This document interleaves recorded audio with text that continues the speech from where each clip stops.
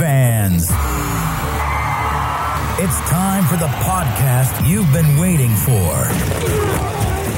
The show where Kool-Aid runs blue, faces turn red, and rose-colored glasses never go out of style. This is the Detroit Lions Podcast. Your Detroit Lions and Reddit connection. And now, two guys who agree with Jared Goff's plumbing choices.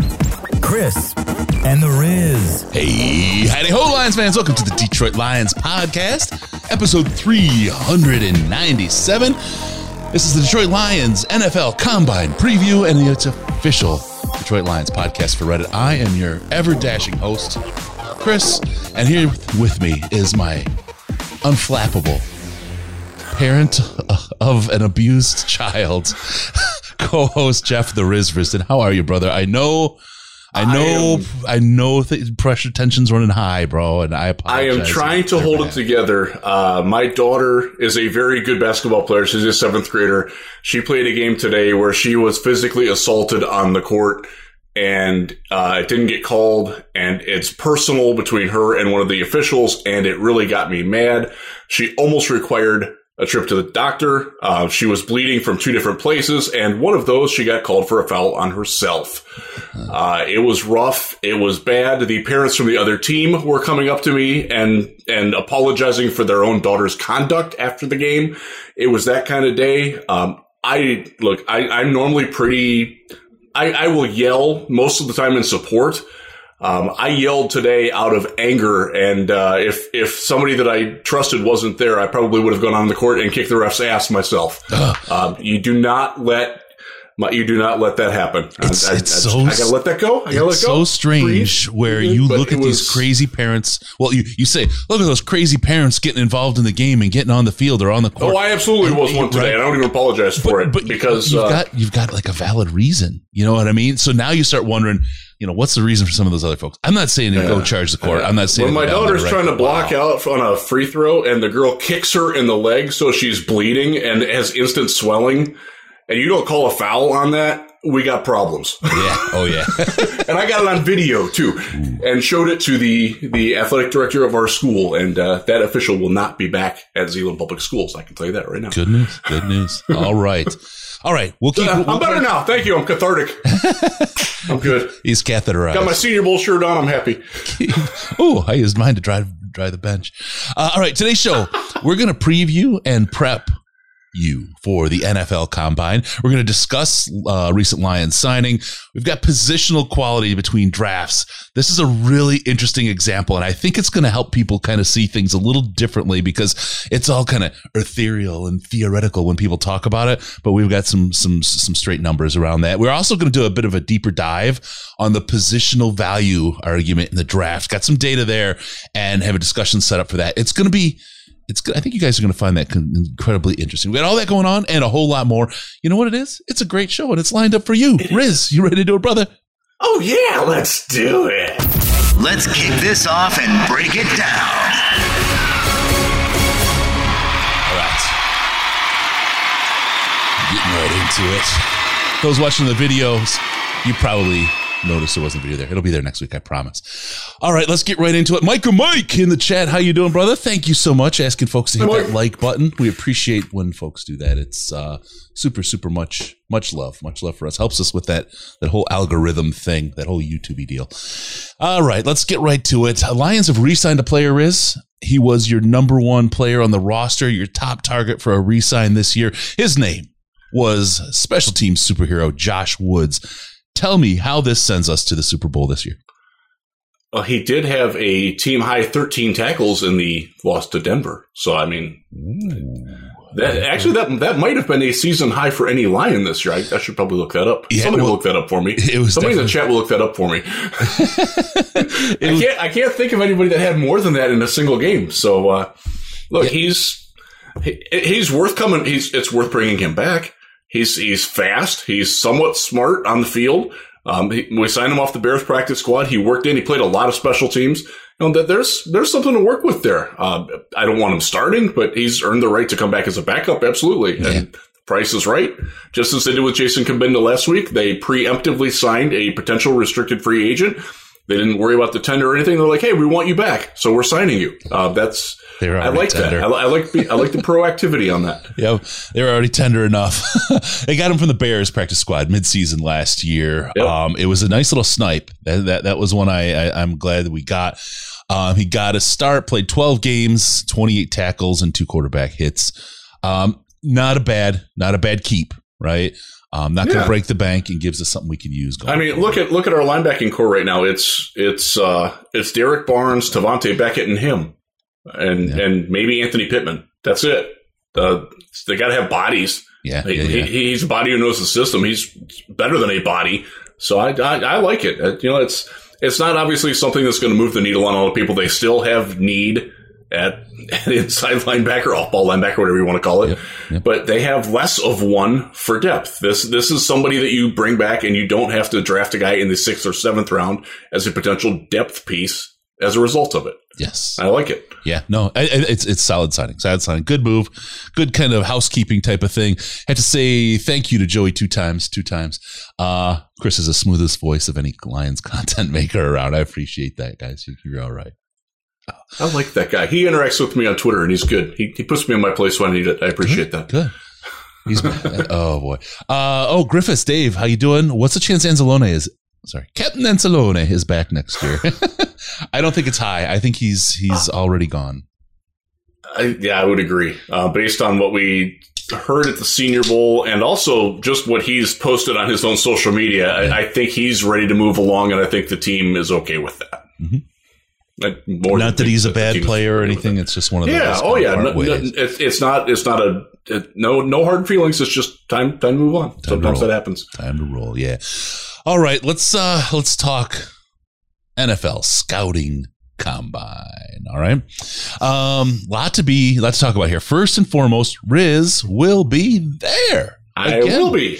We will have our correspondent on site. Senior Bowl. That's it. We were everywhere, man. We're everywhere. Training camp, Senior Bowl, combine. God, I mean, where aren't we? I will be there for the coaching interviews on Monday or Tuesday and Wednesday, and the first wave of player interviews, which are Wednesday and Thursday. And then I do have to get home Thursday evening, but I'll be there for the first bit of it.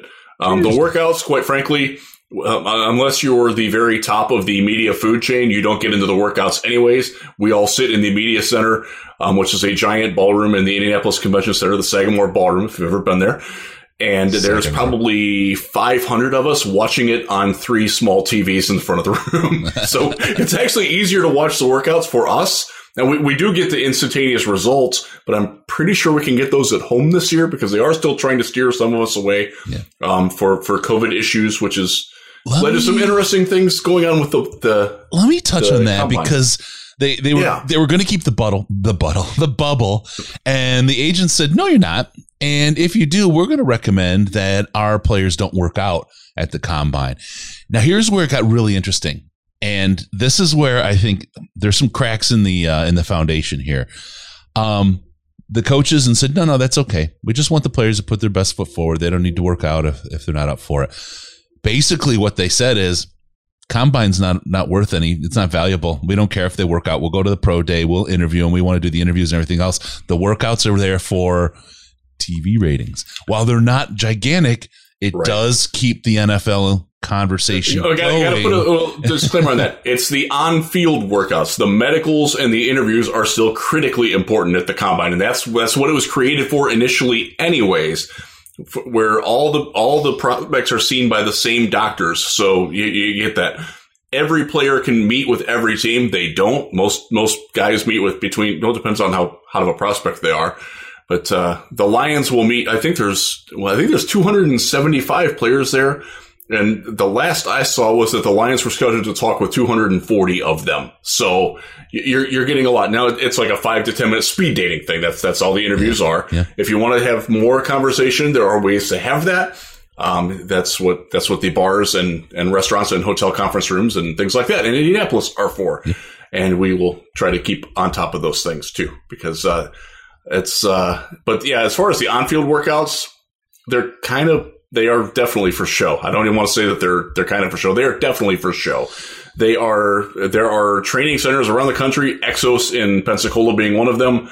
IMG in Bradenton. There's the Speed School in Dallas that Mike Conley Sr. runs, that are specifically training directly for those physical, like, I will teach you how to add 4 inches to your vertical jump.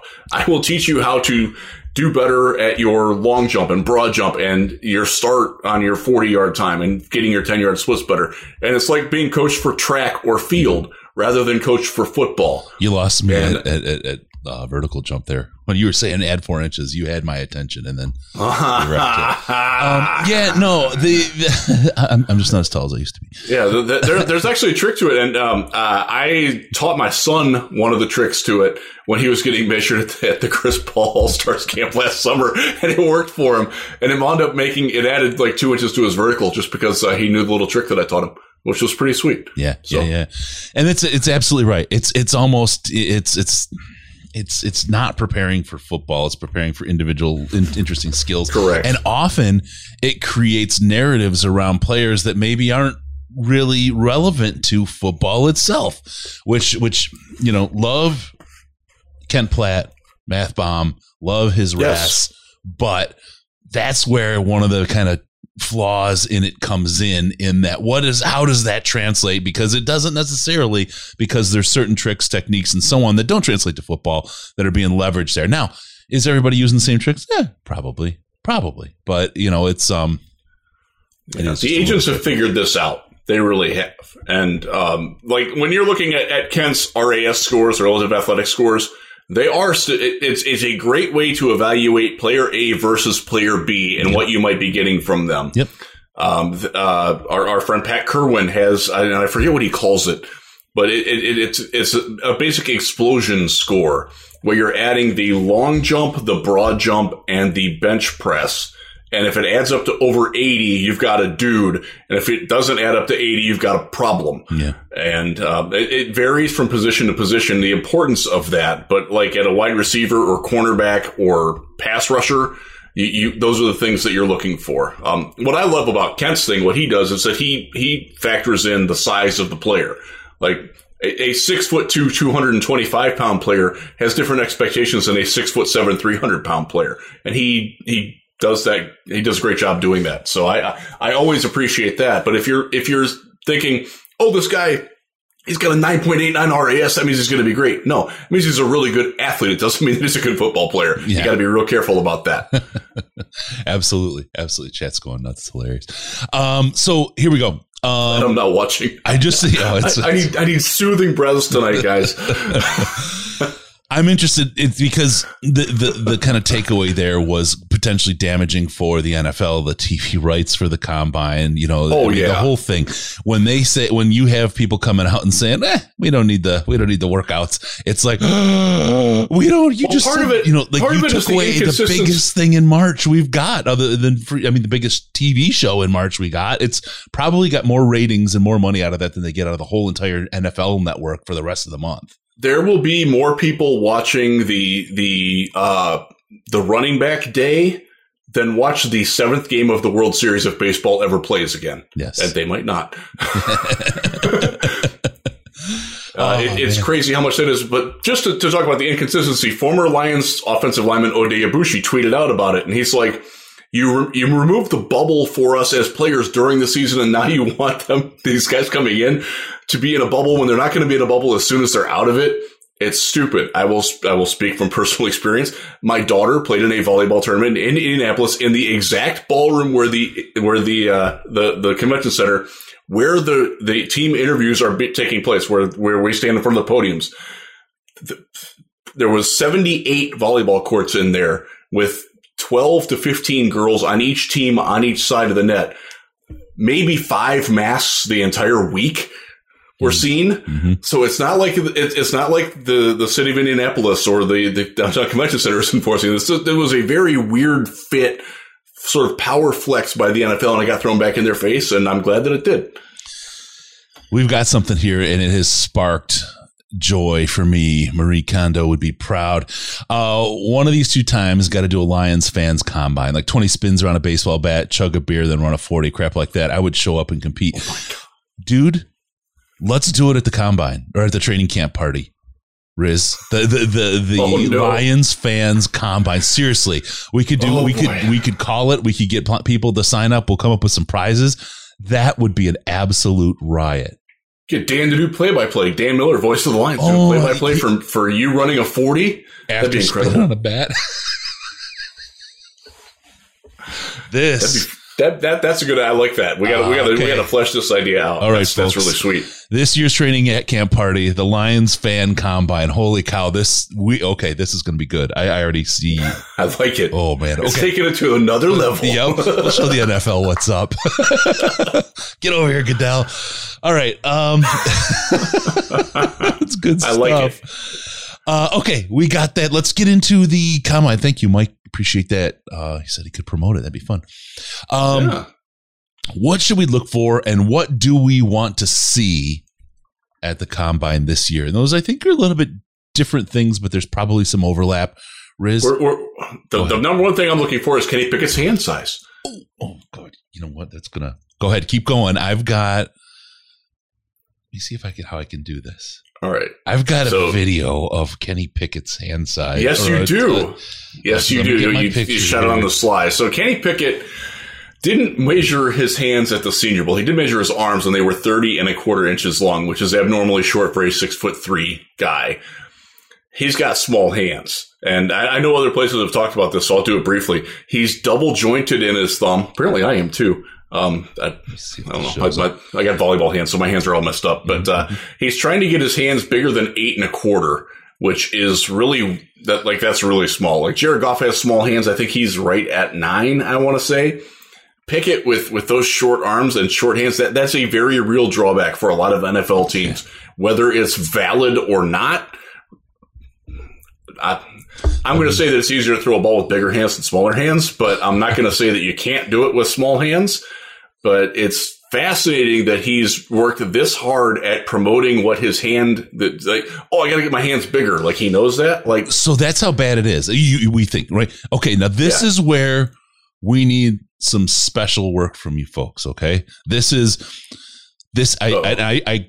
Zapruder film action going here. Yes. This is a Zapruder film. I swear to God, this is Kenny Pickett's hand. Our guy Colin shot this at the Senior Bowl. He wouldn't do the measurement. He skipped it. So we got one. We need our math geniuses to be able to figure this out. Okay. Let me see if we can get that. We got his hand right there on a Gatorade bottle. You can figure out the diameter of that bottle. I will verify that is 100% Kenny Pickett. Yeah. Because I made a crack that he doesn't need 2 hands to hold the Gatorade bottle. That's a good sign. Colin will back me up on that. Yep. So that is his hand. Now, if we can take the diameter of the bottle, do the circumference measurement, and we can do an assessment here of what we've got right now with Kenny Pickett. Nobody else has this smart. Have him do it. He's good with the cosine and tangent. We're all on edge waiting for we're all on edge waiting for our final college acceptance notification on Friday. So he's not doing any extra math. Oh man. Okay. So yes, there it is. If anybody wants to try to do the math on that, get a Gatorade bottle, do your circumference, work it out what his hand would be. I would love to see it. That's the closest anyone's got to some kind of measurement. We've got a straight look at his hands there for you. So you're off and running. Colin, great job on that picture. That was spectacular work on your part. It was. Colin was really good at being I don't want to call him a gopher because that's not right, but being a show producer, showrunner. He's got a few, if what he does for a living on the side doesn't work out, and I kind of think it's working out pretty well for him based on how we know him. But if it doesn't, he's got a future as a $11 an hour showrunner for a low budget radio show. He's did great on the show too. I mean, a lot of feedback about what Colin did. I'll give you guys. We need more Colin. We have more Colin coming. We have player breakdowns in 5 to 10 minute videos of key players that could potentially be available at positions where the Lions are drafting. Going to do a breakdown of each one, give you the info you want in nice bite-sized chunks, about 1 or 2 videos a week all the way through the draft. You guys are going to love this stuff. This is going to be exactly what you're looking for as far as player scouting, player information as we head to the draft to help you kind of put your thinking together. All right. He did so much great background stuff for the Senior Bowl. His level of detail is a lot better than a lot of the people that you're watching on TV, quite frankly. Yeah. I mean, breakdowns. I'll just do a quick show here of players, all kinds of information. This is 57 pages of player pictures, information, data, the whole thing. He broke it all down for us as kind of our cheat sheet ahead of time. It was so helpful, man. It really was helpful.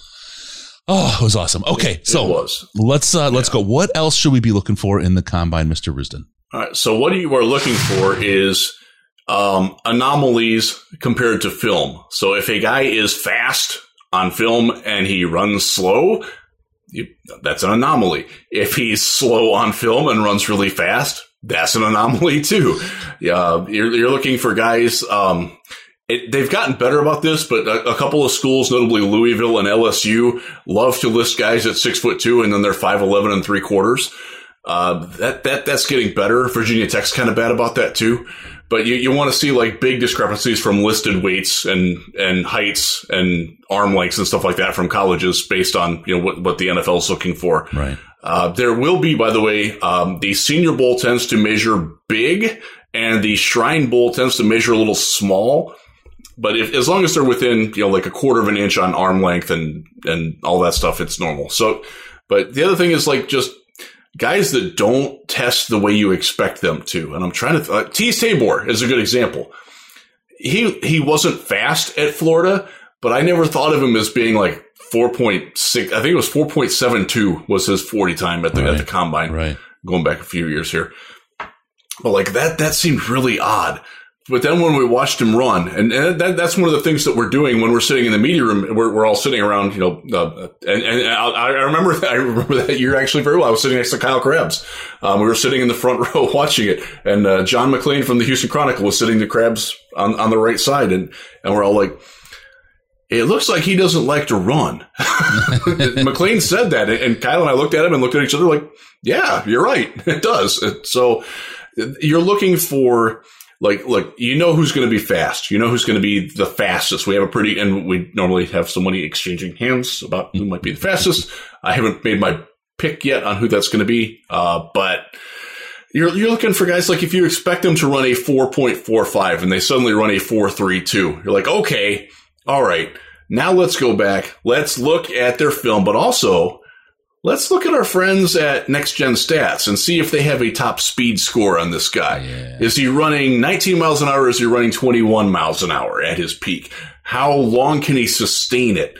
And those are the things. And this is one of the reasons why the combine, the physical testing is sort of getting diminished, is because we're having the things like we talked about with the guys from Zebra Technologies who track all this stuff now with the stuff. And we had a great interview with them at the Senior Bowl. Please check it out. It's one of the favorite interviews I've ever done. And I've been doing this a lot. I learned so much from that. It was so eye-opening what's happening with football and the future of football and how it's being used, how those sorts of things are being used. This is a primary example of how you use it. Okay. What is a 4.4440 run versus top speed? Excuse me, I'm getting a spam call.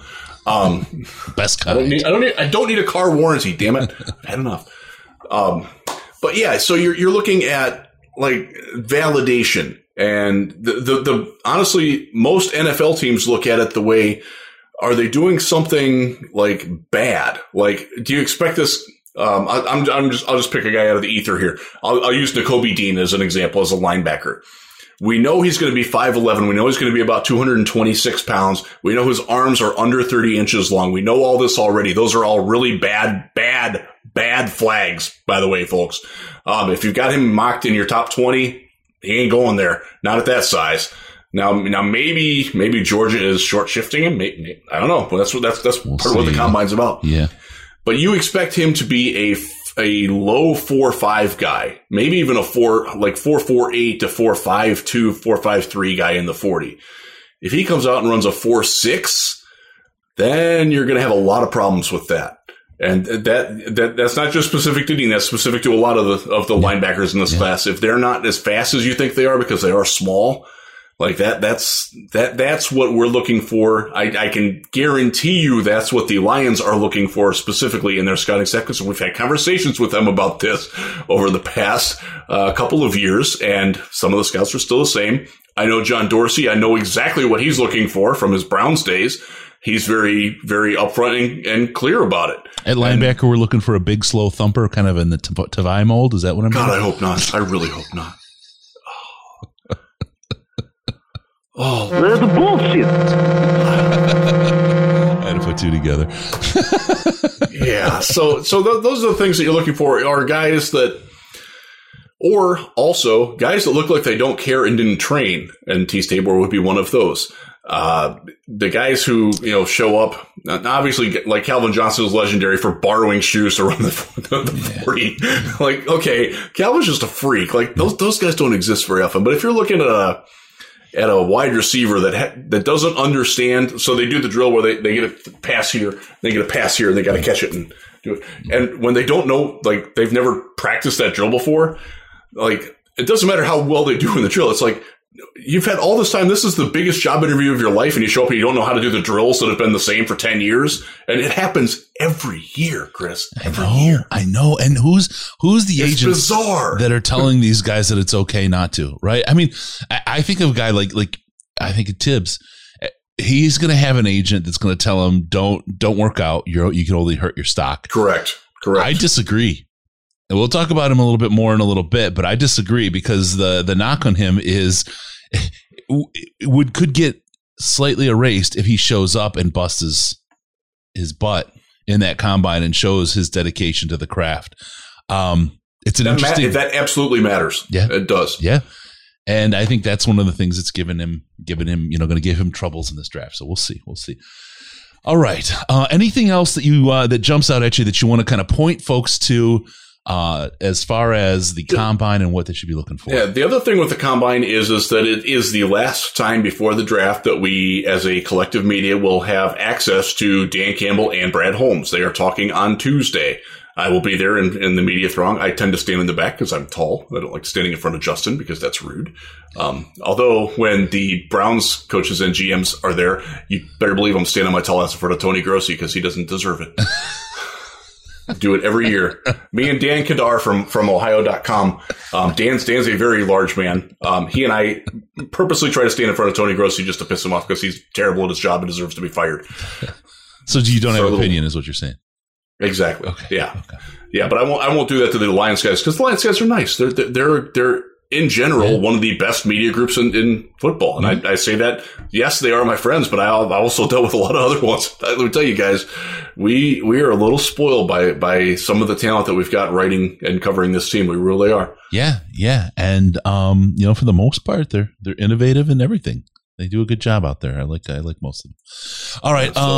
So we will talk, and like the questions, we always try to get Dan to be entertaining, and I think he will probably give us something. But we're learning pretty quickly that Brad says, he has a lot to say. He had a lot to say. He had a lot of nothing to say. We'll miss him. To quote Toole's eulogy, that's his sort of way of handling press conferences. Now the fun part is that, and I'll give Matt Patricia some credit here.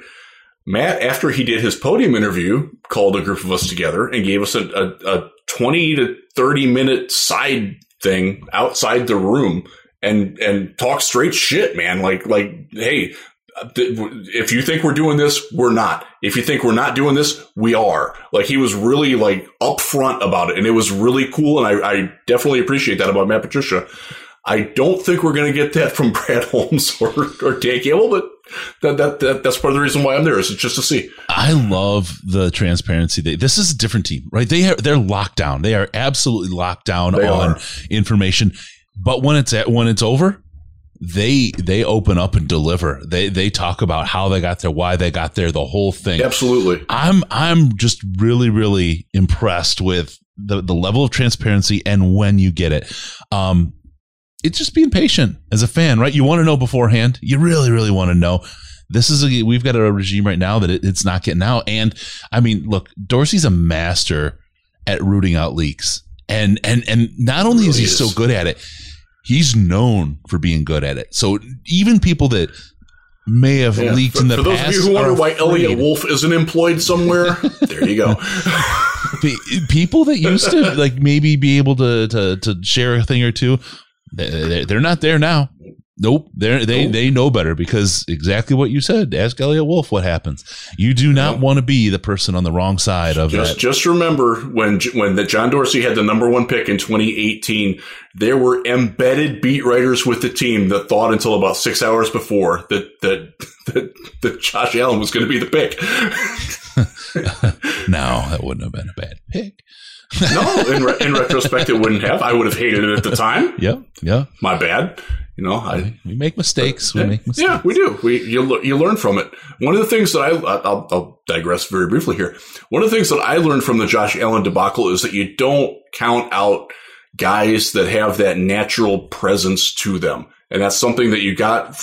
I got it when I saw Josh Allen play in person at Eastern Michigan. I'm like, that guy is a natural leader of men, and he doesn't even try. Like, dudes just, they want to give their souls to him. Mm-hmm. And I discounted that too much. And looked at the things that he couldn't do rather than the things that he could do. So, if you don't evolve on things like that, you wind up not being employed very long. Yep.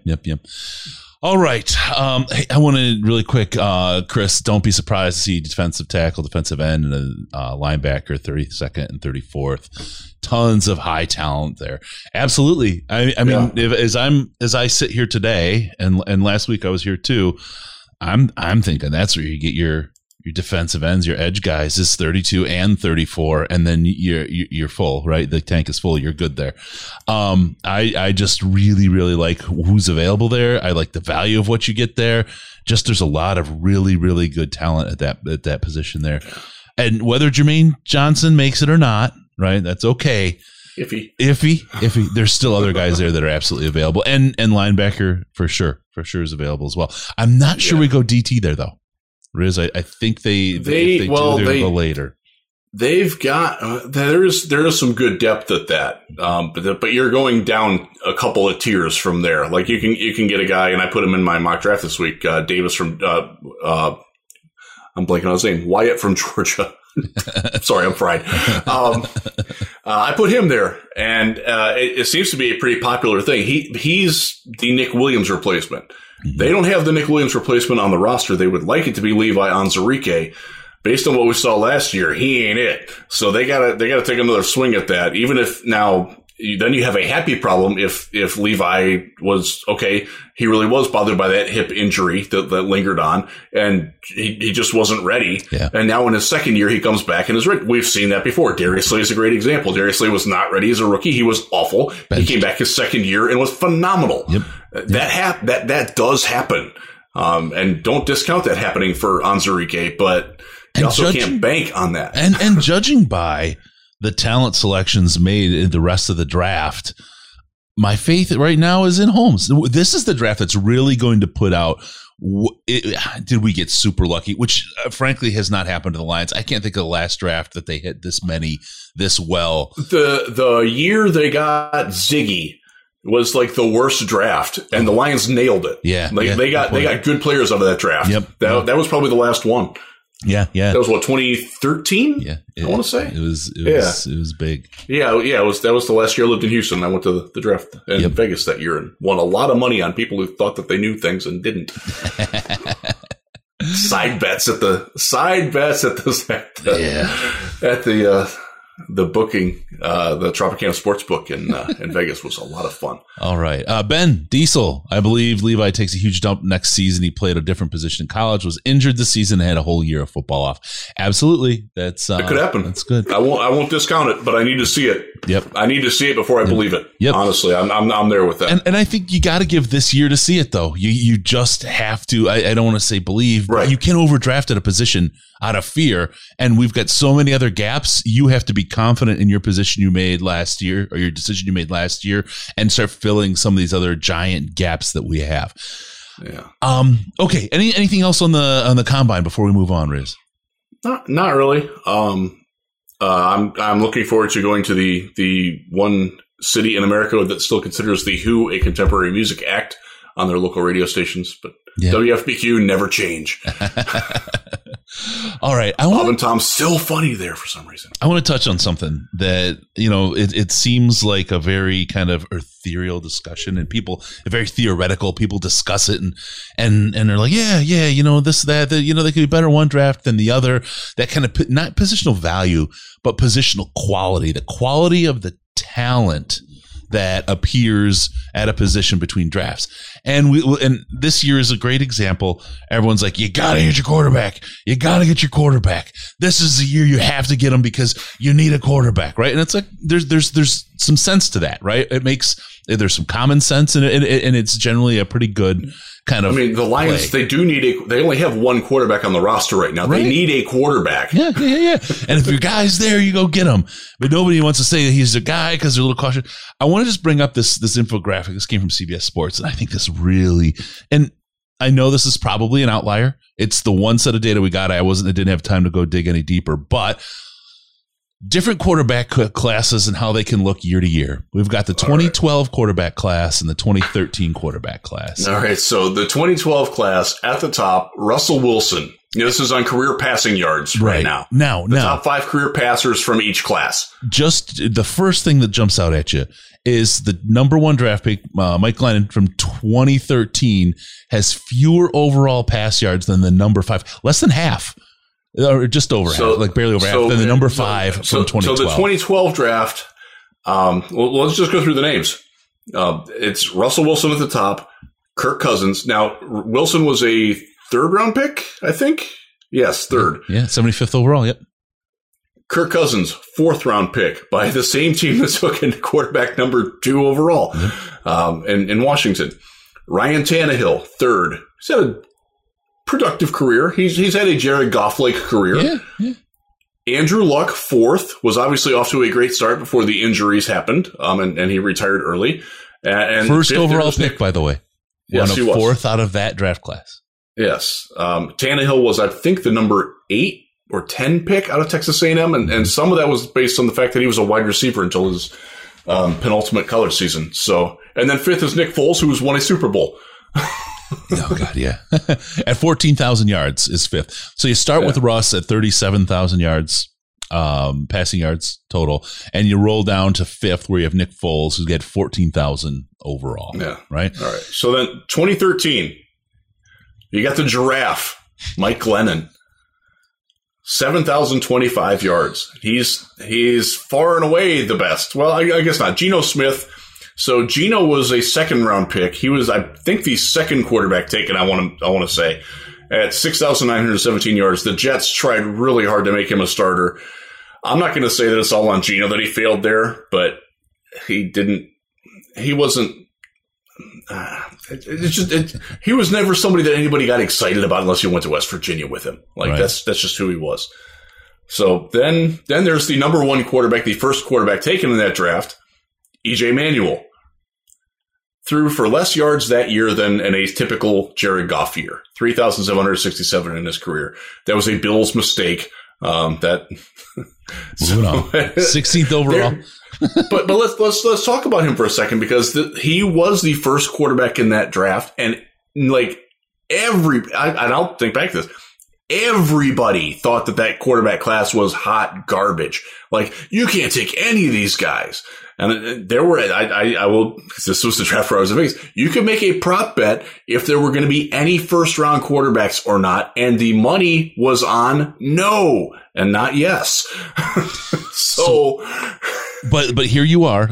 Let's just say you're a team in 2013. You're the Lions right now as they stand. You got to get your guy. You got to get a quarterback. You need one. Is EJ Manuel went first? He was the guy who went first. Is EJ Manuel your guy? Or do you want to go with Geno Smith, who was the next one taken in the draft? Seriously. I mean, that's what you wind up with. What does that fix? Are either one of them better than Jared Goff? Did they fix your team at all? That's the risk of going crazy. And that's the positional difference. Yeah, the position's important. Yeah, he's the quarterback. He leads the offense. He's really, really important. But that's why it's so much more important to understand the quality and the talent level at your draft compared to other drafts as well, because then you wind up with a a Mike Glennon, a giraffe. You know who the Bills replaced for EJ Manuel? Ryan Fitzpatrick. There you go. Yeah. He's Ryan murdered Fitzpatrick. so many. And again, Ryan Fitzpatrick at that space and time was probably viewed very similarly to the way that Jared Goff is viewed by a lot of us right now. Okay, if you get a good team around him, he can win. He's probably not going to be the reason why you're winning, but he's also probably not going to be the reason why you're losing. Yep. And Fitzpatrick, from there, his career took off as he bounced around. He wound up being really good at that, but he wasn't bad. Like he didn't have a bad year. I'm looking at his 2012 season right now. 16 starts, he went 6-10. Completed 60% of his passes, 3,400 yards, 24 touchdowns, 16 interceptions. Was in the top 5 most sacked quarterbacks that year. He was middle of the pack, basically where Goff is. Yeah. They threw that away for EJ Manuel. EJ Manuel, that's a rough one. So there's a lesson there. Look, you know, Chris, and guys who watch this show a lot, I'm not a Goff long-term supporter. But if you think you're getting a quarterback that's better than Jared Goff in 2022 in this draft, I don't think so.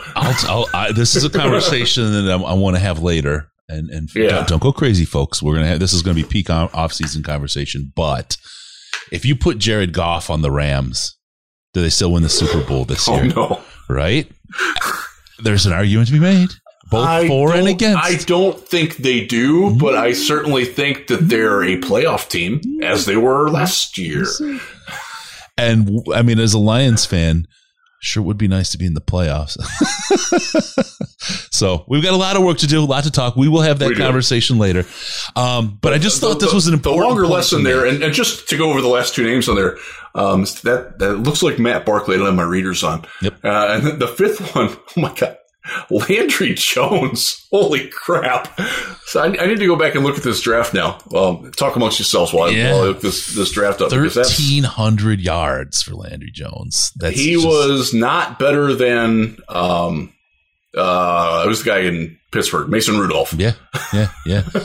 All right, so there you go. That's the idea. I gotta look this draft up now and see what other quarterbacks. Talent level at position between drafts. So look, you can make the argument that we need a quarterback. We should pick it. If it's our guy is there, he's there. Certainly, that's it. But understand, where does he stand in the talent ladder? Right? Just because he's the best quarterback in this draft doesn't necessarily mean he's a good quarterback or better than what you got.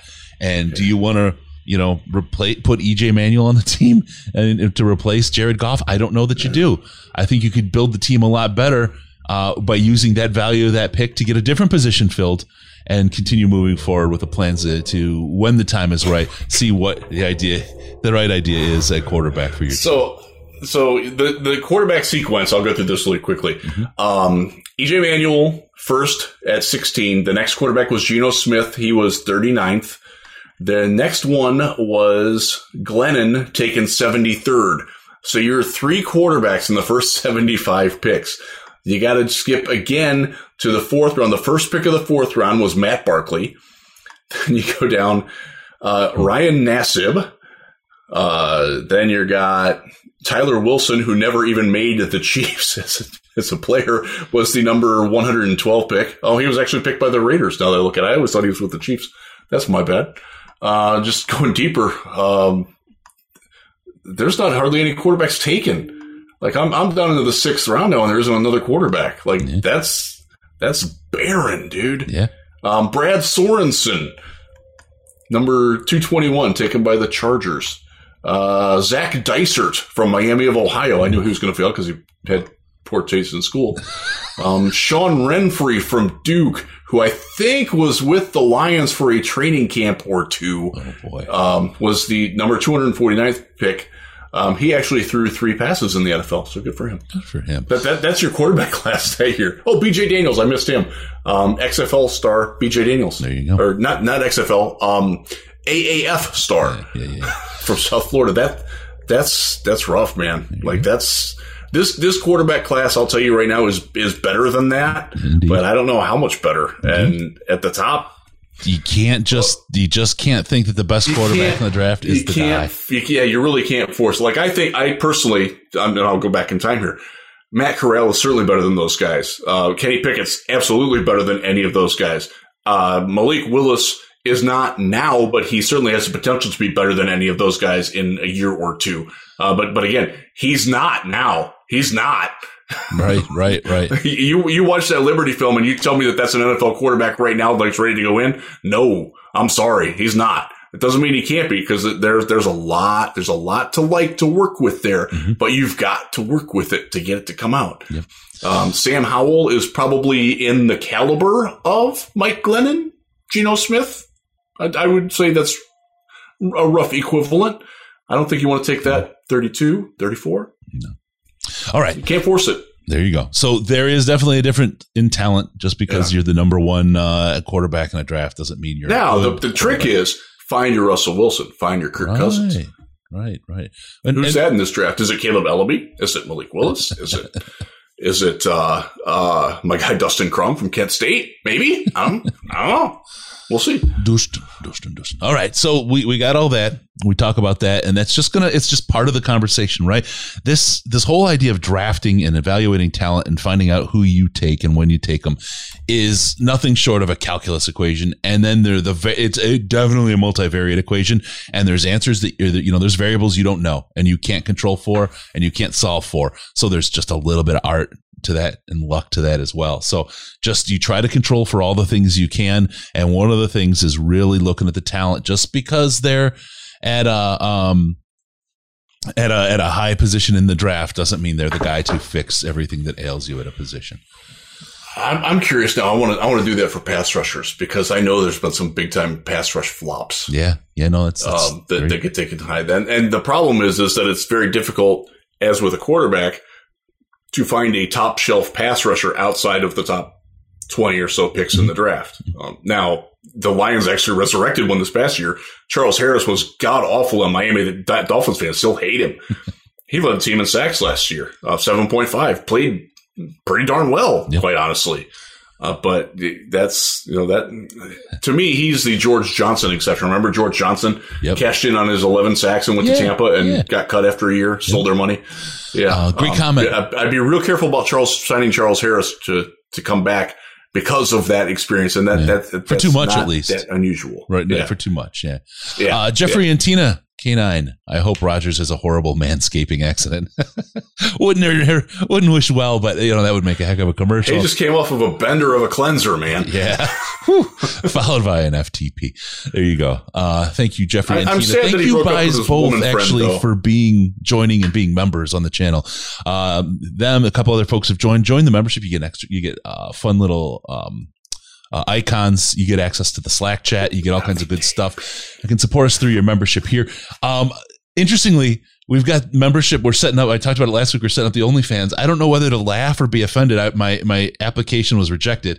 It was an error on my part. We'll get it fixed. We don't have that set up quite yet, so we're working on it. But I laughed hysterically when I saw that OnlyFans rejected me. They don't know that you're not Antonio Banderas. You got to send in the pic of Antonio. Yeah, that's actually what I have to do. And that's it. Easy does it. Don't forget cbd.detroitlionspodcast.com. Head on over there, cbd.detroitlionspodcast.com, and take care of your head. Pain, anxiety, insomnia, it's all available there. They give us a little kickback. If you use coupon code LIONS, you'll get 55% off. The secret, though, sometimes they have a lot better sales. So just look and make sure. Good stuff going on over there. Have tried, and I've had a lot of people try other stuff around the folks and that are selling it, because it's available in a lot of places right now. And I'm just straight up, Diamond CBD, the people we're partnering with are the folks that have delivered the best stuff. The best stuff. cbd.detroitlionspodcast.com. Take care of your head. Take care of the show at the same time. We'll all feel good afterward. All right.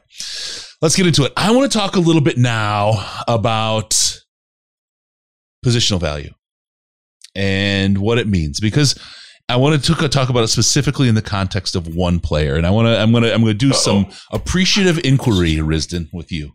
Okay. All right. All right, so let's go into it. So first off, I want to ask you, this is about Kyle Hamilton. He's polarizing for a lot of people as far as taking him second overall. I can see the argument against it. I completely understand it. Hutchinson's my guy. Tibbs is my guy. I totally understand your argument. I believe it. Okay. And I understand why you're making it, and you make great points and fair points. Here's a point, though, around the whole argument against drafting Hamilton being positional value. Okay. So we'll talk about this a little bit here. I want to ask you, Riz, using your prognosticator hat. So if you need to put it on, go ahead and do that. Based on what you've seen of Kyle Hamilton, okay, he gets drafted. He's in the NFL. Where do you think he will rank as a safety after his first year compared to the rest of the safeties in the NFL?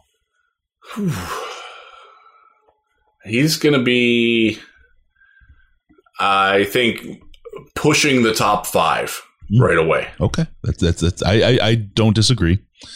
What about year 4? At 4 years in the league, where do you think he's going to be? So at that point, like Matthew will be gone.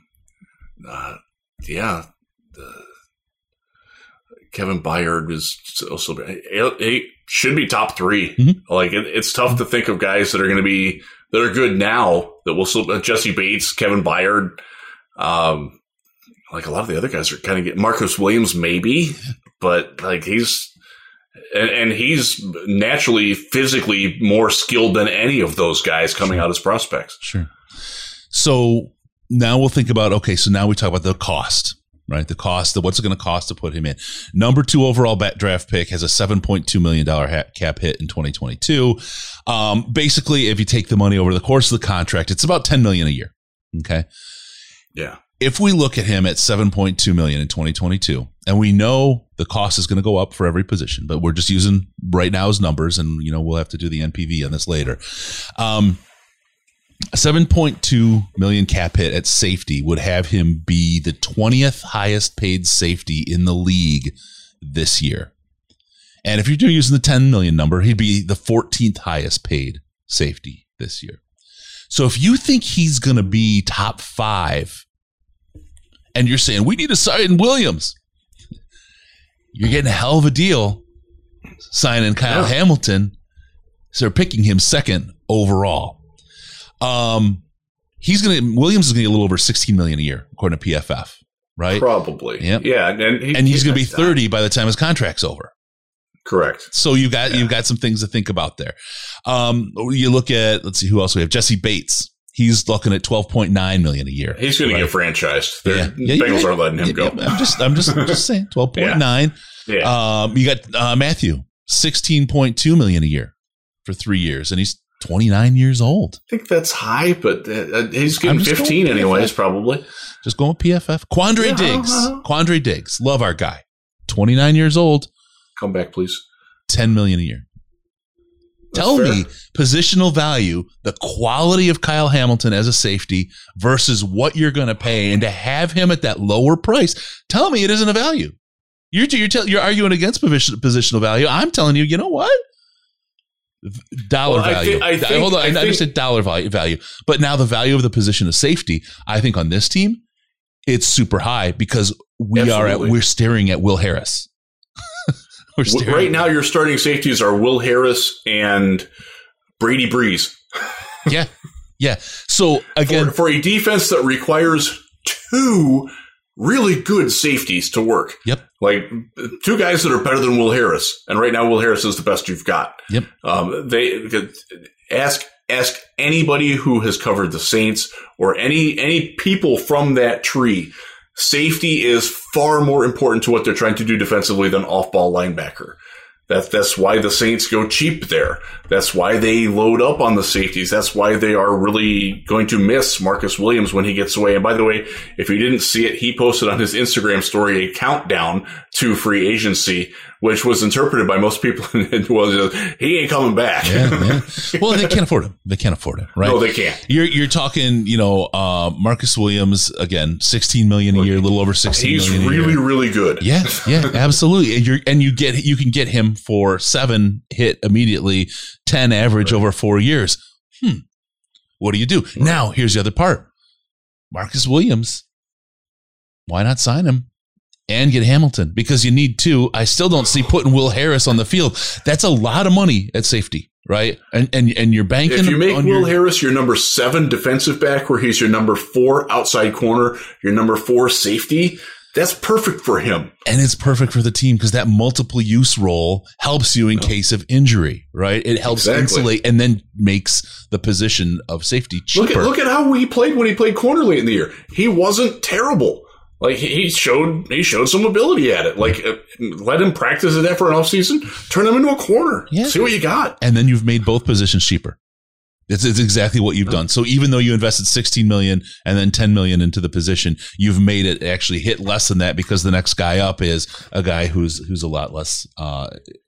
Yeah, you don't want that. So anyway, that's just kind of the argument I have around that value, and the positional value of safety for the Detroit Lions. Other teams, it's not as important a position. People are talking. I see in the chat. Where does it go? Sorry, Okudah. There it is. Zach J. His only chance is probably moving to safety. I disagree. And I completely disagree with that. I will say this is very rhetorical, but the only thing I'll say is Cam Akers. Bingo. If that's what we can expect from somebody coming back from that kind of injury, holy cow. By the time we're in season and Okudah's about to play, he's going to have way more time to heal. Way more time. We've seen if you've seen it came out, I think today or yesterday, there was some film of Okudah's recovery and what he's doing right now. And it's like, no, he'll be back. Oh man. I don't think his skills match safety very well because the things that he struggles at cornerback are the things that you really can't struggle at safety. Mm-hmm. He sees too much. He's reading too many things and gets paralyzed by analyzing. It's actually what Will Harris's biggest problem is. That's one of the reasons why Will Harris is a better corner than safety. And I said that back at the time he was drafted. Okudah is the same kind of guy. Like he's a guy that he needs to have like that one task, like lock him down in man coverage. Mm-hmm. Or if you're in the zone, just interpret your area of the zone. Don't worry about what's going on over here. He does that too much as a corner. That's why he struggles. If you move him to safety, that gets exacerbated. That gets worse. So I'm completely against moving him to safety because I don't think it's a good fit at all for what he does or his mentality. Yeah, I agree. Yeah. I fully agree. So there's a lot there. There's a lot to pack down. Again, I'm going to go back. Gotta pray that he comes back. So far it's looking pretty good. So yeah.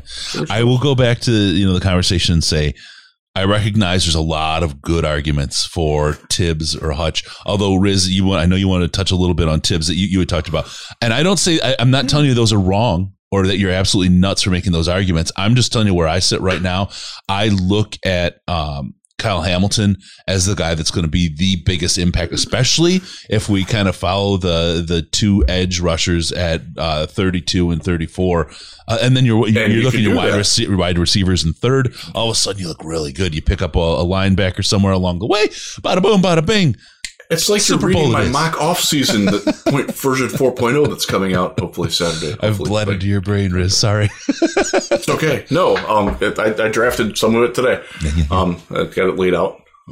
So be organized when you do these things. I want you to talk about about Tibbs because you had made a great point, and we just barely touched on this, and I want to let you kind of rock that again. I don't remember what I said. I remember what I said before the show. Do you want me to go into that? Yeah, that's exactly what Okay, it was before the show. So one of the things, I've been crash coursing myself on a lot of players lately. Kayvon Thibodeau is one of them. And one of the takeaways that I came away from is that I like him less the more I watch him play.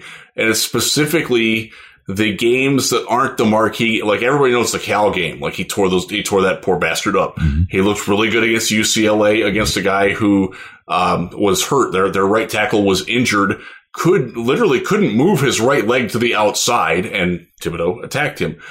It was the other games that he played, and this goes back into the last season, not this year, but the year before, when he was healthy, that it's like he makes like one or two like just incredible plays a game, but the rest of the time you're like, where's he at? Like he and it's weird because another number 1 overall pick, Jadeveon Clowney, had this problem with the Texans, and Texans fans by and large hated him for it, was because he would make splash plays every now and then, but it was only like 2 or 3 plays a game where you're like, oh, that dude's special. Like the rest of the time you're like, what? do something. You got the stick meme, like, do something. Like that was the pretty common theme with Clowney in Houston. And I'll tell you this, Kayvon Thibodeau is nowhere close to the freak athlete or technician that Jadeveon Clowney was coming out of South Carolina. He's not even in the same ballpark as Myles Garrett as an athlete. Right. Nobody is. Watch that dude at the dunk competition. Holy crap, dude. You see him in the Celebrity All-Star game? Yeah. Oh my God. Freaking love Myles Garrett. But that dude ain't there. Like, there's a lot of, I don't want to say he doesn't care, and I don't want to say he's soft, because I don't think that's right. I just don't think he's that good all the time. And that's troublesome.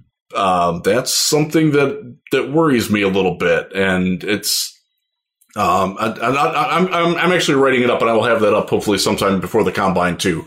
Yep. Because one of the players that I'm going to be watching at the combine and paying attention to how he's talked about, by agents and team people. That's one of the big reasons why we go to the combine, is to get the dirty on all these things. I'm gonna just keep my ears open on that. Sitting at the JW Marriott bar at 4 a.m. with Bill Belichick walking in with giant goofy ass smile on his face. Mac Robinson practically falling over his feet trying to coach. Yep. Love you, Mac. So this is a thing again. I will go back to the positional talent argument. I see the argument for Hutch in the chat. Hutchinson is from Easy Does Everybody holds the Georgia game against him. I will just say this: watch David Ojabo in that game. You tell me who's better. Yeah. What I look at it now is Hutchinson compared to edge players, right, in other drafts. So, and that's what you're looking for. Is he Myles Garrett? No, he's not. Is he a Bosa brother? I don't think so. Is he TJ Watt? No. Is he JJ Watt? Hell no, he's not. He's not far away from them. He can be Cam Jordan. He can be Julius Peppers did it for a really long time. I don't think that Hutchinson has that sort of longevity, but I think as a guy who can consistently get you 12 to 14 sacks and pretty good run defense while doing it, yeah, I think he can do that. Yeah. And Peppers, I think, was the number 2 overall pick. He was just a freak athlete, and I don't think Hutchinson is to that strength level. One of the things that made Julius so great was that he was quick, but he was also just ridiculously strong for his size. And I don't get that sense out of Hutchinson. Not that he's weak, but that's not what his game is. Yeah. When I think about Hutch, what I think about is he's going to be a star in Detroit, to use Easy Does It stuff there. He'll be a star. Nationally, is his impact at that level? And I don't know. I don't know. It's tough to. He's not as good as Chase Young was coming out as a prospect. Yeah. And take what you want from Chase Young, who got dogged for one really bad game where he was being cut, blocked, and triple teamed. And I think Washington. Well, and there are some unsubstantiated rumors that Washington might be trying to move him. Yes, I don't buy those for a second. Yeah, those are pretty wild. Most Washington Commanders fans are pretty damn happy that they've got Chase Young. Young's counterpart on the team, Montez Sweat, is the level of player that I think Hutchinson can be. Mm-hmm. That's a pretty good, not a star player, but a really good all-around football player who's going to get you 8 to 12 sacks. I remember his stab at Senior Bowl, man. He was the one-armed bush rush, man. I love that. Yeah. And it works in the NFL too. Yeah. Yep. That's fun. Yep. I think Hutchinson's a better athlete than Sweat. I think he's got a little bit more swivel to his hips and looser ankles, and I think that's important for what they're trying to do with him. I think he can play more in the Trey Flowers role of an off-ball linebacker, where he actually might carry a tight end to the safety at some point, might have to get outside into a screen pass. I think he can do that better than what Sweat does. But you're looking. That's the kind of guy you're getting in Hutchinson. And I'll say this, I think his floor is incredibly high. I don't think there's any chance that Aiden Hutchinson is a bust. He might not live up to expectations, but this is a guy who's going to be a very solid NFL player at worst for the first couple of contracts that he gets. Yep. And if you're worried about, if you want to get a guy that you're sure is going to be part of your team that you can't miss, you absolutely want Hutchinson instead of Thibodeau. It's not even a question. Yeah. Yeah. No, I think you're right on, man. And this is a weird draft. It's the problem. It's weird, and you really, that cross talent value, that cross draft is really where you have to start looking at these guys to help get yourself a good understanding of where someone should or shouldn't be picked. I'll tell you mentioned swiveling hips. You want to get your hips swiveling the right way, you head over to DetroitLionsPodcast.com/store and get yourself one of our sweet Detroit Lions Podcast t-shirts. We got some other good stuff there. We got we had Pine Knob shirts before Pine Knob had Pine Knob shirts. Let's put it that way. That's how cool we are. They followed our lead and decided to rename the place, which they should have done. I think there's, great stuff available, all kinds of good stuff available. There's some huge merch news coming, some giant blow your just pop your top of your head off kind of stuff. More to come on that. Really, really good stuff.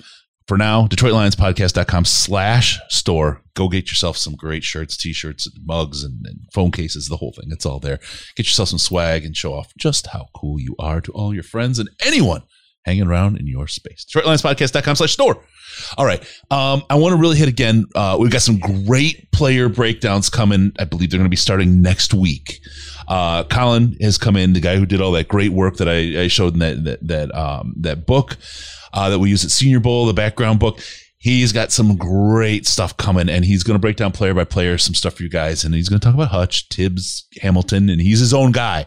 As we've talked about, one of the things we want on our YouTube channel is a lot of different voices. We love the idea of different kinds of people bringing different thoughts. Again, like I said, people that like Hutch, they have a lot of great reasons for liking him, right? Absolutely. And I think I got some great reasons for liking Hamilton, right? And it's okay to like. There's nothing wrong with liking Thibodeau either. That he does things that other people in this class cannot do. Yeah. There's definitely some definite appeal to that. Yeah. So he's got some great stuff. You guys are going to love it. And it's going to be in that digestible kind of, 5 to 10 minute format where you can get just what you want and get the real down low real quick. It's really great stuff. If you see the Squid Game meme there. Good stuff. We got some good stuff going on in the show. I'm going to have to watch one of these TV programs. I don't know any of them. Oh God. Yeah. Squid Game was fun. It was fun. Also, we got the draft party coming up. Some good stuff. We also have our annual mock draft coming, and that's going to be huge. A lot of good folks that Kula. Got to give a shout out to Kula, who on Twitter and had gone back. She's like missing football so bad. She went to our mock draft and said, "You guys nailed it. Holy cow. You even got Amon-Ra. You guys nailed that thing." It's like, yeah. I believe that was Scott Bischoff who had that. Yep, it was. But it's real research. It's not Scott reading other people's stuff. I've communicated with Scott a couple times recently.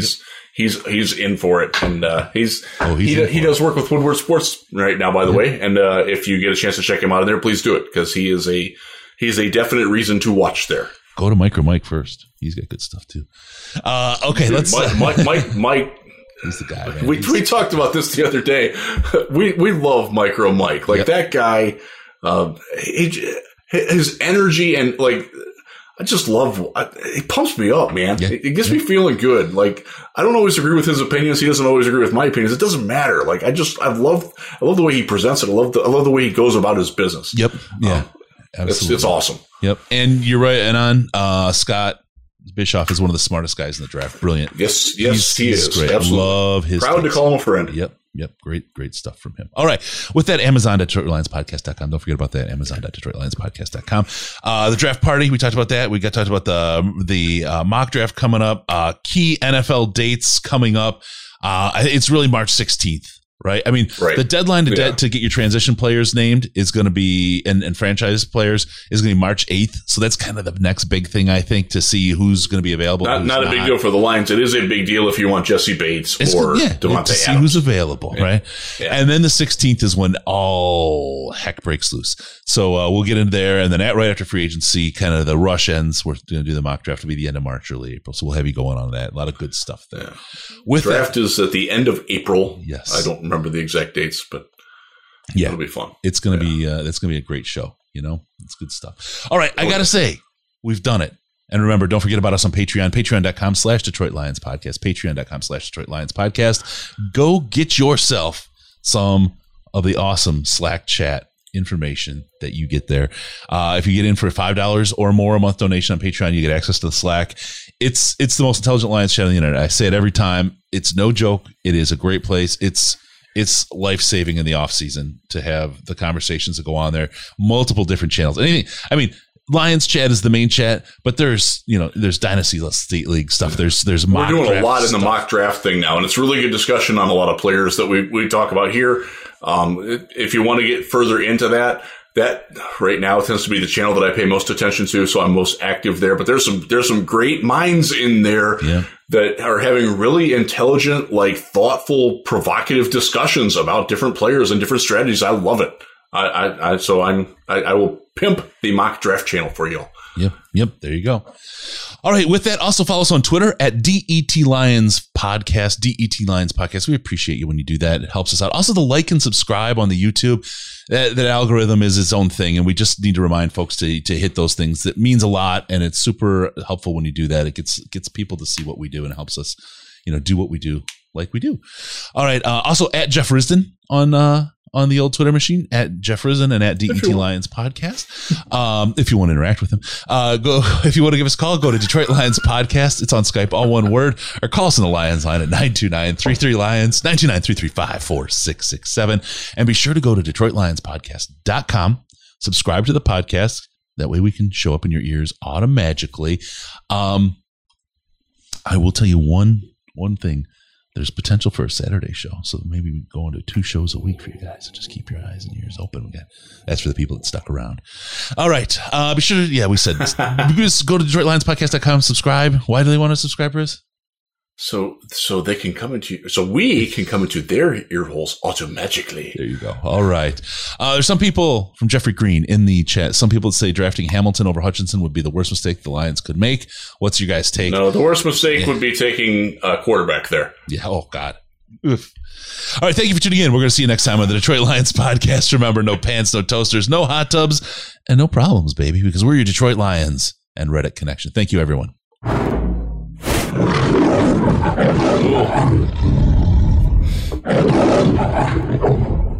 We made it. Final seconds winding down, and look at that. How big is that? Chris and Case out of time. Pack the bag, start the plane. This show is over. You've had enough of that shit.